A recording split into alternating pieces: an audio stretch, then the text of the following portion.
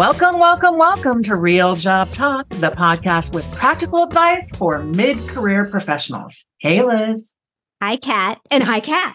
So we're so excited to welcome back one of our favorite guests, speaker, advocate, job description fixer, Kat Troyer's name and birthday twin, and now real hold in your hand book author extraordinaire, Kat Kibben.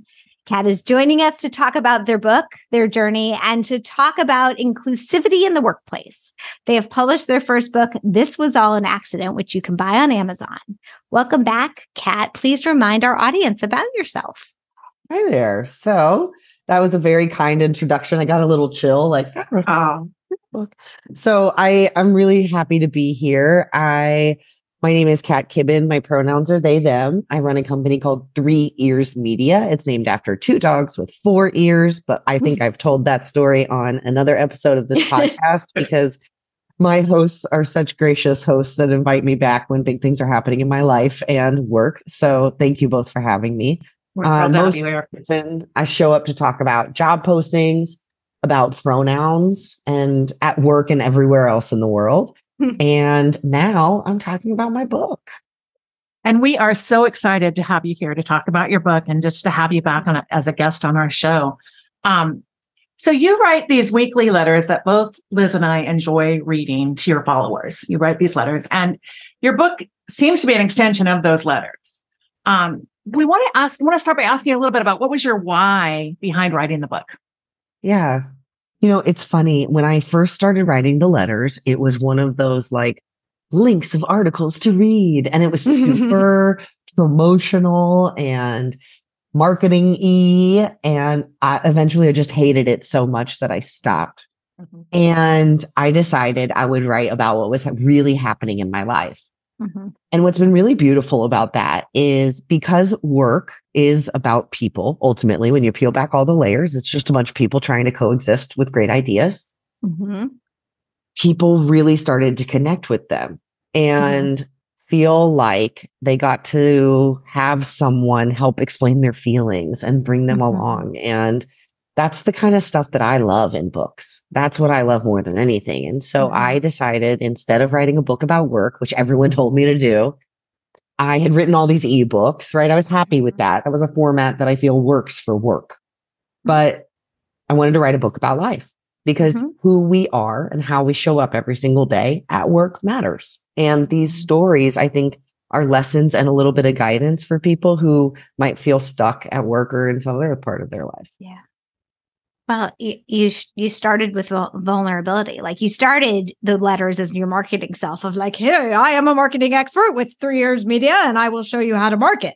And then you're like, well, actually, I'm Kat. Exactly. And here's some marketing tips sprinkled in because it is part of who you are. Yeah, what you do. Every day I was writing the story of work. Mm-hmm. And at some point I wanted to write my story too. And now it's my favorite thing to do every week. And so I plan out my editorial calendar for the blogs that come out on Tuesday because I really try to give well-researched advice where I have sought out experts and my own ideas and kind of come up with a thought that I think can help people for free. Sure. I do that every Tuesday. But on Friday, and I plan those out, they're probably 6 weeks planned out ahead. Mm-hmm. But those letters on Friday, I start fresh every Monday. And something happens in my real life and I write about it. Yeah. And it's really beautiful how I feel like so many people will say like, it's like you wrote right out of my head or you pulled that right out of my heart. And I didn't even know I was feeling it, but that's exactly what I'm going through right now. And that is a really beautiful thing. If you can think about like marketing, air quotes, it's not marketing at all. It's just a bunch of people connecting over what it feels like to people in today's world. Yeah, it's just, I don't want to say it's a diary because that sounds hokey, but like it's what's on your mind. It's an outlet of expression of real world. Yep. And they're fabulous. Thank you. Well, a couple of the things that we noticed in the book, acceptance, authenticity, and so many people struggle with that, especially the piece of, how do I present my work self versus my personal self? And you do a really great job of just showing up as Kat, right? And all of that is encompassed, right? So do you have any advice for our listeners who may be struggling with some areas of acceptance with themselves or just showing up as authentic as they can? Yeah. I think when you're learning about how to accept yourself, the first thing you need to do is recognize if you are allowing yourself to feel joy, to just be happy and do the things that make you happy, because accepting yourself isn't going through every little corner of your brain and being like, this is good, this is good, this is bad. So we're going to work on this and create a to-do list, which is how I treated the first half of my life. But I think what I found is that truly, to learn how to accept myself, I had to recognize the moments when I felt really, really good and I was loving my life, and to recognize the trends, the things I had in common when that was happening.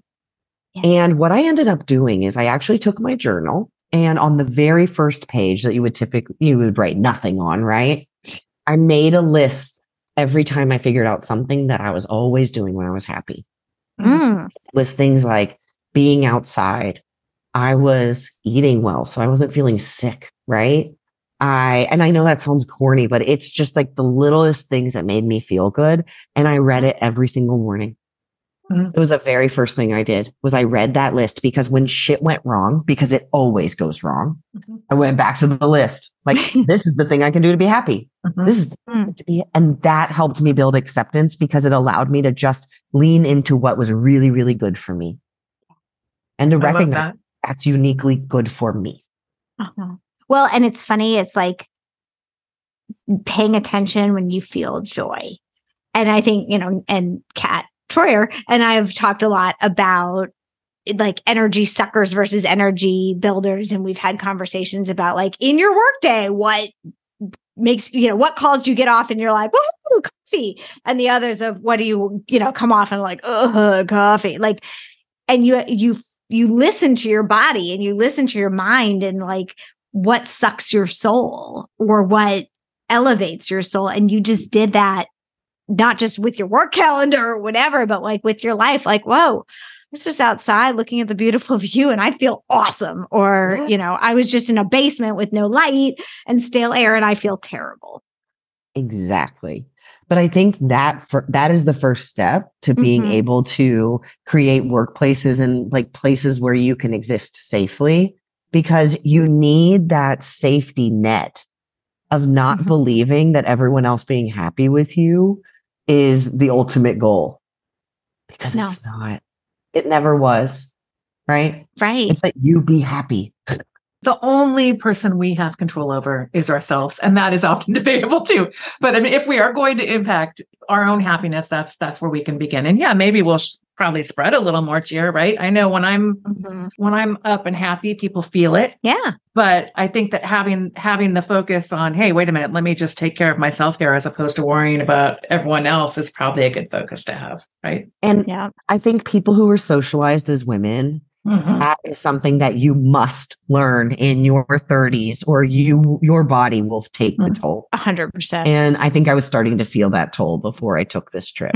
I think there might even be more of that growing up in the South, like you did. Yes. The importance of showing kindness and bless your heart. I think it's even more ingrained in the South. Being polite.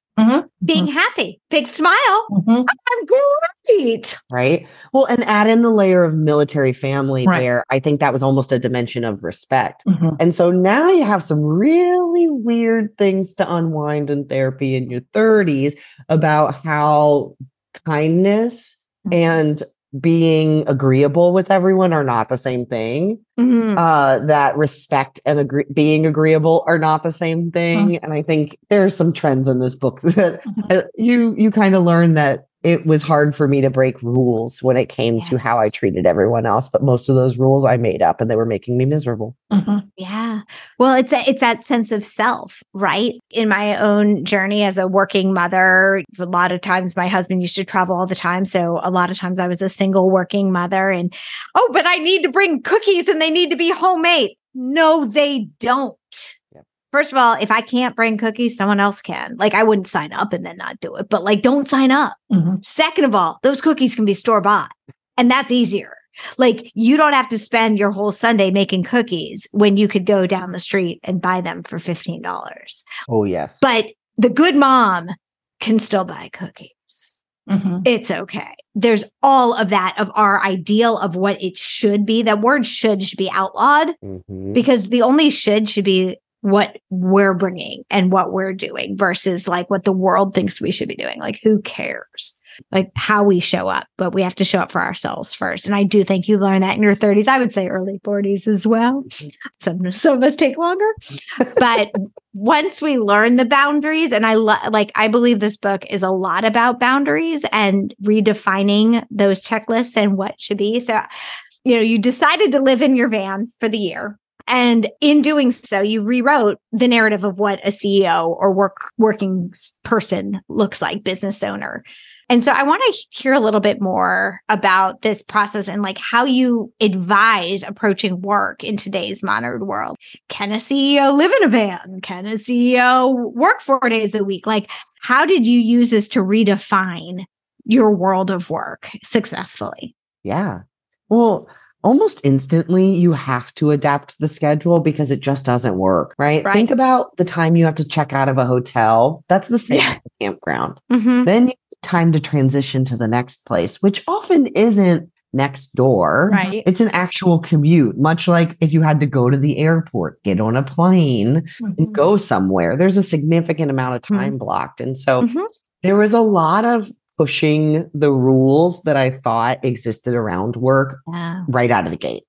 We also had to, adapt quickly because I went into it thinking, I'll just live in the van all the time. And that wasn't realistic when I'm hosting webinars. And I really need reliable Wi-Fi because, your hotspot works great on a sunny day. I will never forget sitting in Colorado. I had a full day of calls and I was in very southern Colorado. So just above the New Mexico, Colorado border, about an hour north of that beautiful community. It's called Trinidad. And I'm sitting on a lake. It is stunning. And I'm the only person there. And I'm like, that's weird. This is Colorado. Like, there's always people just everywhere outside. You can't go anywhere and not see people. Yeah. And all of a sudden, it goes apocalypse on me. It goes from beautiful day to absolutely smoke filled. I can't see the pebbles on the ground outside of the door. Oh, scary. And your Wi-Fi doesn't work in smoke. So I'm trying to take calls while I can't breathe. The air quality is changing drastically. And I'm sitting there trying to push myself through a sales call. I can tell you, never once again did I do that. Once did I think I needed to finish the call and finish my day of calls because it literally was impacted my health. It impacted my ability to get to my next place, all of this. And so, oh my God, I truly tested flex work. And again, that was one of those areas where I had to figure out what felt really good to me, which meant that I got to stay in some really cool Airbnbs while I traveled. And I just made it part of the package with my clients. So it was covered every time for a couple of days. Built it in, and it's this constant evolution. But I think the idea was the more that I was just open to going with the flow, the happier I was going to be. I can tell you those first couple of weeks, they sucked. They sucked so much because every morning I'm trying to get on my Wi-Fi at 9:30 and it just wasn't going to happen. Yeah. Life stood in the way. So you really had to iterate and define as you went. It was almost rapid product development kind of thing. You redeveloped Cat on the Road product. Well, then I had to figure out how to work with other people because I have a team. Right. And we need to deliver things to clients on time. Yeah. In ways where in the past I was super flexible because I could work on a Sunday and it wouldn't matter. But, I never knew what my next day would look like. And so I had to get really good at communicating my expectations, setting specific timelines and holding people accountable too, which was something that I was a loosey-goosey about before. I'm now thinking from a team someone who works for you perspective, you're hey, everybody, just a little news. I'm going on the road. I'm going to live in a van. I won't, all this. And all of a sudden their lives their sense of the manager role gets put into flux because all of a sudden you're living in a van. Yeah. Your schedule is completely different. You're dealing with different reliability. how did you manage down as well as how did they manage up in order to really transition the entire team? And did your whole team survive the change? No, Good questions. they didn't. So 2/3 of the team survived the change. And I think managing down, it really came to these are the timelines. They have to be really strict, explaining the consequences of when we don't hit this, then this person has to work on Saturday. Yeah. And explaining all of the like trickle down consequences of it. Yeah. And refining our setup. So it meant bringing in people who had more expertise when it came to project management. And being able to manage a lot of things at once and knowing what was a priority and what wasn't. And that takes work experience, right? For sure. To be able to sort a list quickly. As far as my team managing up, I love them. These people have been with me forever. They always joke whenever I take a vacation that I'm going to come back and be like, we're starting a floral shop, or like, I'm going to just do something completely wild. So I think they were okay with the van. Like, they're like, okay, it makes sense. They were also there to remind me and take care of all the details that probably would have held me up had it just been me. So they did an incredible job of stepping in and being like, no, you're not doing this. Let me give an example. Mail. Like, I don't have a close relationship with my parents or other family members. The only family member I'm very close with is my aunt, and she moves and all this. It doesn't matter. I didn't have a place to take mail, to get mail. That's a big deal. And because you can't have a credit card. Right. Yeah. You have to have a billing address, a physical billing address, and it can't be a mailbox, right? It can't be a PO box. It can't be a digital mailbox. And so my team took care of all of that. They were like, okay, you're going to use this address. It's mine. We'll take care of you. I'll scan all your mail. And then we're going to get an online mailbox to take care of the business. We're going to do this. They check the virtual mailbox. They get things forwarded to them. They get checks forwarded to them. When we have that one client who insists on writing a check in 2023, like all of that stuff. So they did an incredible job of stepping in when I felt like I was getting stuck, specifically on the business stuff, because it gave me more bandwidth to focus on all the things I was getting stuck with in the logistics of like live in 80 square feet on wheels. Let's go. Yeah. I'm stuck in the mud, literally. Literally. Oh, I'm halfway down an ATV road and I can't turn around. Now what? Yeah. I've done all of these things in a very short period of time. That chapter made me so nervous, having to back out that whole way. Woo! Yeah. I'm a professional. I can drive that van like a moped. I was like, they are going to do a 1,000-point turn. That's the only way to get out is the 1,000-point turn. They're going to be going back and forth, back and forth, back and forth. And it's going to take a half hour and they're going to be sweating, so much sweat. But no, you backed it out. Oh, we tried. We cut down trees. I mean, I have an axe in my van now because of that day. See? My friend, who it's his fault, and he will admit that until the end. Okay. He gave me an axe after that, like just in case you might need this, you can have this. And I bet you never thought you needed an axe when you were doing your initial packing list.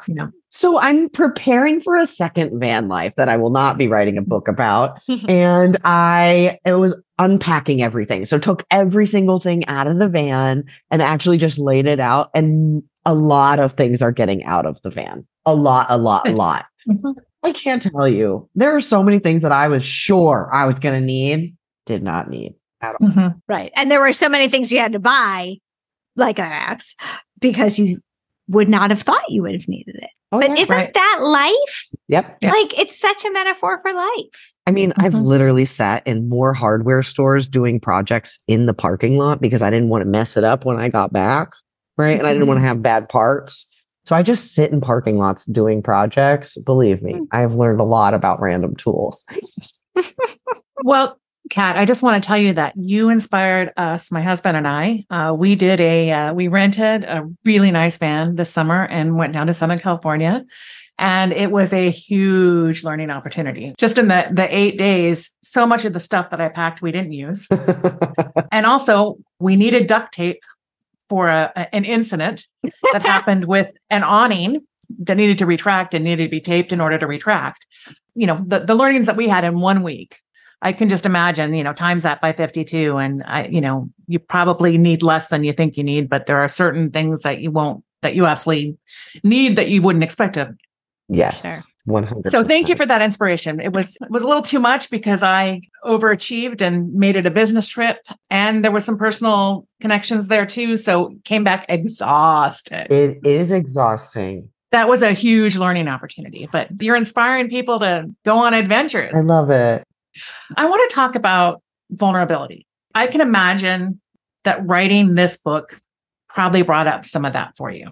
I don't want to project onto you, but maybe you could speak to what part of the book felt most vulnerable. Yeah.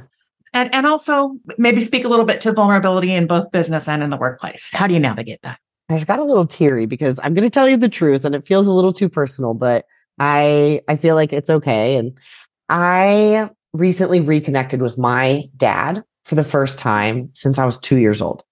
Wow. Oh, wow. When I was 2, my parents divorced. I met him once when I was 16 and we did not speak otherwise. Okay. So to give you context, I'll be 38 next week. And I recently reconnected with him and he and I have a lot in common.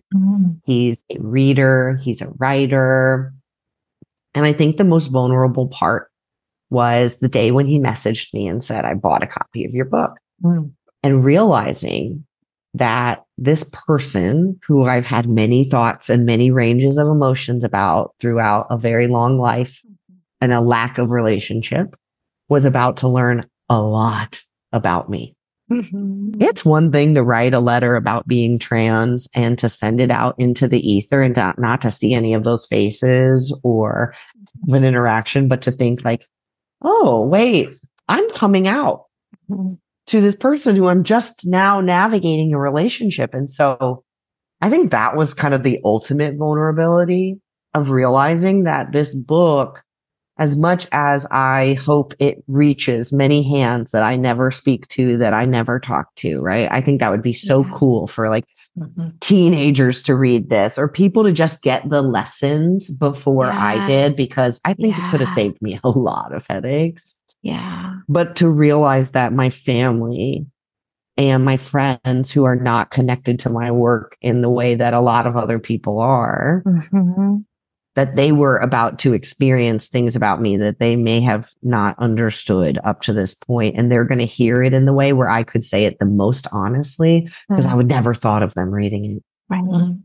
But in a way, it allows you to show up to those conversations with your dad super authentic because like you read the book.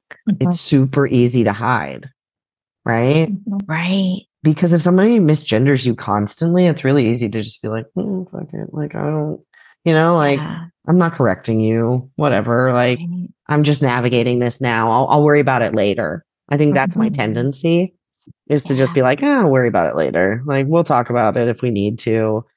Yeah. And I think that plays out at work too, right? That realization that often when I start a business relationship, they are longtime readers. They know things. We're connected in a way that I am not quite connected to them, but they are very much connected to me. Right. It's just interesting navigating, I think. I don't know what adjective to use to describe it. Yeah. Vulnerability is so interesting to navigate, especially in a life where it's so blended, right? Where that like my personal experience and my work experience, there's just a constant overlap because I always have to show up as me. Right. Well, because you've done all of this exploration and blogging and sharing in your work life and you've tied it into your work and the authenticity of the offerings that you have now are so seamless. But then you're talking to us. We know a lot more about you than you know about us. Right? Because we're not as out there with our foibles. Right. You're not reading our weekly letter every week because I'm not writing one, and I don't think you are either, Liz, right? You want to write it for me? I don't even want to go there. But like, so does that feel really vulnerable? Like knowing that your audiences or your clients, they know you better than you know them. Like you're not starting on even ground of like, we'll both figure each other out. Like they've got a leg up almost. I don't know if I feel like they have a leg up, but I think I feel actually a little more comfortable than I do when we are at zero. And maybe that's an advantage for me ultimately, even if I feel a smidge awkward just because I'm like, like, especially I'll get on calls and people will be like, I'm such a big fan. I read all your stuff. And like, I have this moment of being like, oh, I don't know what to say. I don't take compliments well in any part of my life. So I think it's more that I just don't take compliments. I remember my very first big speaking gig, like 300 people in the room. And all these people are like, that was so good. That was so good. Da, da, da. And I'm like, And the easiest response, right? thank you. No joke. My friend Dawn Burke, lovely human, grabs me, looks me dead in the eye and goes, you're going to say, thank you so much. I really appreciate it. And then you're going to walk away. She's like, it is painful watching you right now. But it's hard, especially when it's all coming at you. But also, I guess, because you're so, you're so public with your story and you write all of these things, they know when they're meeting you, who they're meeting and your story. So you don't have to come out every day or they already decide. like you. They already like you. Exactly. What you see is what you get, peeps. And so is that helpful? Yeah. And I think because I grew up as an army brat, I'm very used to interacting with people who know nothing about me. And so that like warm welcome, I'm like, oh, this is easy. Okay, great. We got this. Yeah. Cool. Speaking of that coming out, like you've come out multiple times and in many ways throughout your life and throughout your business journey, but you keep some things private and you say like, I'm not talking about this, which is of course a boundary and you're right 100,000%, but you really do it beautifully. And like as a public figure and an educator and advocate, how do you decide? Like, what's your share, not share? Is it just kind of like, I don't feel like sharing that? Or is there more to it? Like, how do you create your boundaries for what feels comfortable for you? Because I think that could be really helpful as people navigate the workplace or their lives in general of what they share. Funny enough, my therapist used to read my letter. And one of the things she said to me is that I do a really beautiful job of navigating hard things, but in a way that I never worry about you. Right? Like you're talking about hard things, but at no point am I like, oh, Kat's, you know what I'm talking about, right? When you're looking at someone's and you're like, oh, you can just take a deep breath before you hit post on that. And you did it anyway. But she said, how do you think about it? And my answer, and I still try to hold to this, is I don't write things that I'm not whole on. I don't write about anything that I am not certain of, that I am not questioning, that I am not 100% me versus me certain about in my life. Yeah. And if it's not in that wholeness, I don't do it. I won't write about it. Yeah. Yeah. Like the other day, someone asked me if I was going to change my name. And I was so caught off guard because that's so private to me. And I would never ask someone that, especially someone that I just met, like cold. I mean, never met them before. Okay. And they immediately, like within the first 3 minutes of that conversation, asked me to change my name. And I said, I am thinking about it, which is true. And it's just something that I have to navigate carefully when you run a business with your face on it.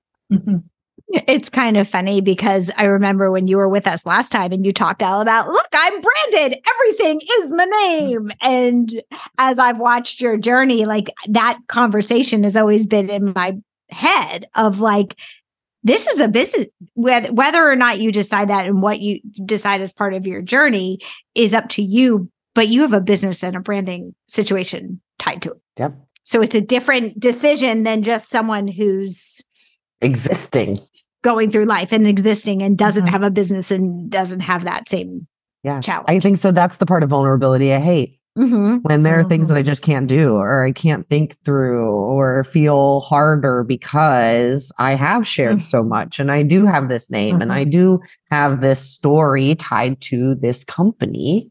It's far more complicated. Complicated.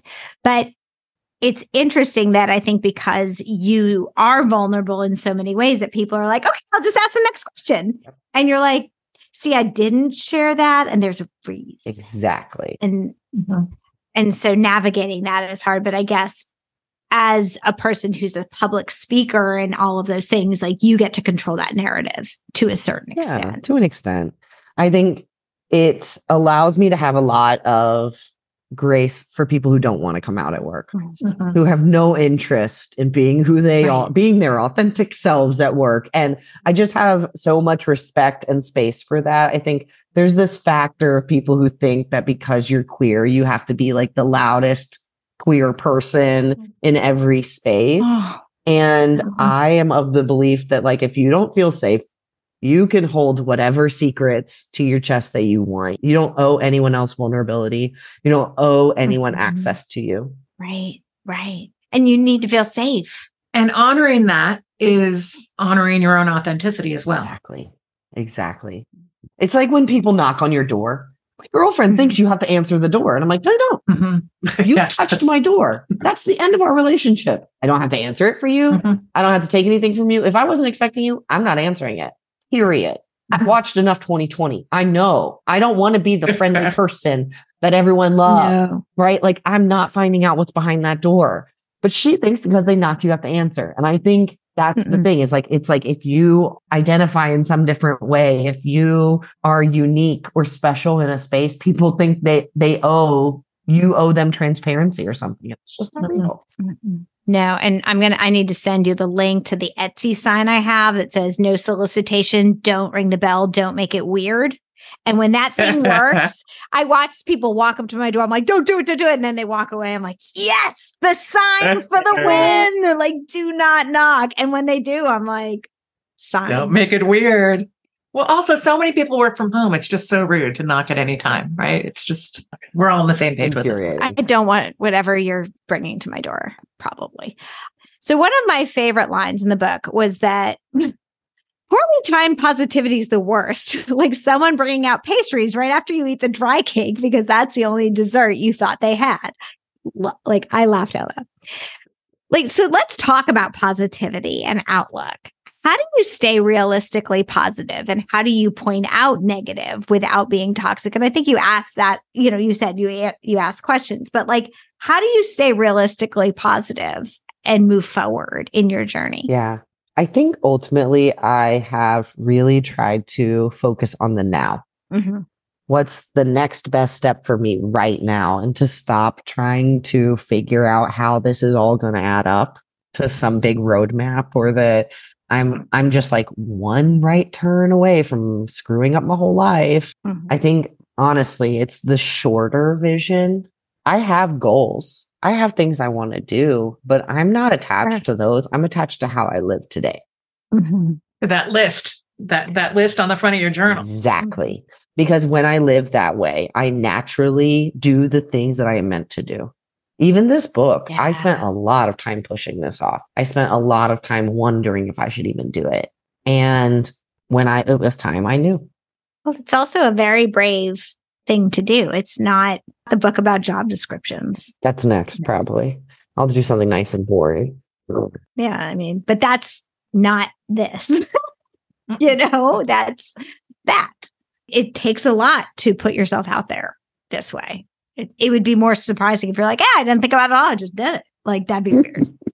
Fair. One of the things that I love most about this book is the way that you speak about the kids and the way that you kind of give a roadmap for parents and colleagues who are trying to understand folks who are trans or gay or just different, right? There's a lot of different people out there that don't even fall into those categories yet. I think it speaks to them. And I love the philosophy that you have about creating more possibility and safety for kids. Can you share with us a recent moment maybe where you felt the commitment you made to inclusion and comfort is worth it? Yeah. I have some friends who have a child who is transitioning. And so they are going through all of these, right? So I've been friends with them for a long time. They've read my stuff. And they've talked to me a little bit about what they're going through. And this week I got a message being like, we're booking top surgery. And it was just this like really beautiful experience for that kid. And I would like to believe that their experience realizing that their kid can have everything they want and they got those little questions answered that they couldn't get on the internet, that they didn't feel comfortable posting on a Facebook group. they got to ask a real human, and it gave them confidence to be really, really good to their kid. Or I have another one, but it's more of just like pure joy. I have a friend who I met through one of my pronoun sessions many moons ago. They were the head of their ERG, and we just connected totally. And we ended up setting up a recurring meeting. And so once a month, we call it mentorship or whatever. And we meet up and we just talk about life and existing as queer people in the workplace. And last month, they wore a dress in front of their colleagues for the first time at work. And it was just so beautiful, like this friendship. And then we got to talk, and they were saying they were going shopping with their mom later that day. And they're like, I don't think I can wear this to be around my parents. And I was like, yes, you are glowing. And how dare you take away your glow? How dare you take away and hide yourself? I think you should go. And I want you to remind yourself every time you doubt yourself that I am glowing. And they glowed, and they were glowing, and they went in that fit. And they sent me a message the next day letting me know that it was such a beautiful experience. And the very first words out of their mom's mouth was, "You look beautiful." Oh, I love that. That brings me joy. And that's where it is. It's like you've done that, and you've shown those parents, not only for the parents and the kid has a role model. Like, you're showing these people what it looks like to be out in yourself and authentic in the working world. I mean, imagine the kids that I got to meet on the way. It was so cool. There were so many queer kids. I met a little kid who's just figuring out who they are. And right after I left, I might cry when I say this, but they went to their mom and they were like, I think I'm like mixed cat. Yeah.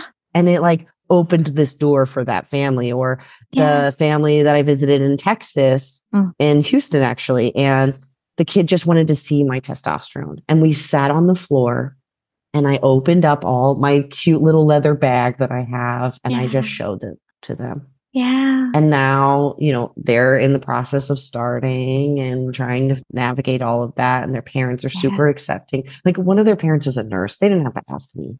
Yeah, no. But I just got to sit on that floor and talk to them. And I still, I was talking to them on the day they got their driver's license. I know that my existence, even if I never talk to them, their eyes light up. Liberates them. It is. Because I didn't get to see any of that. No. None. No queer role models for me.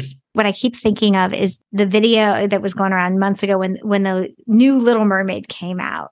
And these kids, when they saw the Little Mermaid, was just like them. And there's this moment of awe that you see wash over. And I just feel like these kids and these people, when they meet you, they have that same that's me, that's from me. And it's so critical. It's so important. It's so magical. And then they get to be like, you live in a van? You're in your own company? Where did you go? They'll be like, wearing a sweatshirt. And I'll be like, I've been there. That's a really cool place. Have you ever been? Right? It's really cute. Do I have to live in a van? Because that's really small. And I don't know if I can back it up at 500 feet. Whoa. You can do anything. You'd be surprised. There you go. That's the answer. You can yes. You don't like the ghost of Christmas past. Yes. That's awesome. Well, on that note, I feel like we could talk to you forever. We appreciate you. We're big fans of the book, but also just of you. And thank you for being your authentic, vulnerable, awesome self. So thank you. And thank you for joining us. Yeah. And for the impact you have on the world. We really appreciate it. I appreciate both of you so much. Yeah. Thank you. This is Real Job Talk, the podcast with practical advice for mid-career professionals. Our website with all Real Job Talk related information is realjobtalk.com. We'd love to hear from you. Please send us your questions, topics you'd like to talk about, and Real Job Talk stories. And you may find them featured on a future episode. Use the website or email us at realjobtalk@gmail.com. You can follow us on Twitter at Real Job Talk. And on Facebook and Instagram at Real Job Talk Show. My name is Kathleen Nelson Troyer. You can find me on Twitter at Daily Cat. And on LinkedIn, I'm Kathleen Nelson Troyer. And I'm Liz Bronson. On Twitter, I'm Liz B. Consult. And on LinkedIn, I'm Liz Bronson. Real Job Talk is produced by John Mark Troyer. Our graphic artists are Lexi and Zachary Bronson. And thanks for joining us. Until next time.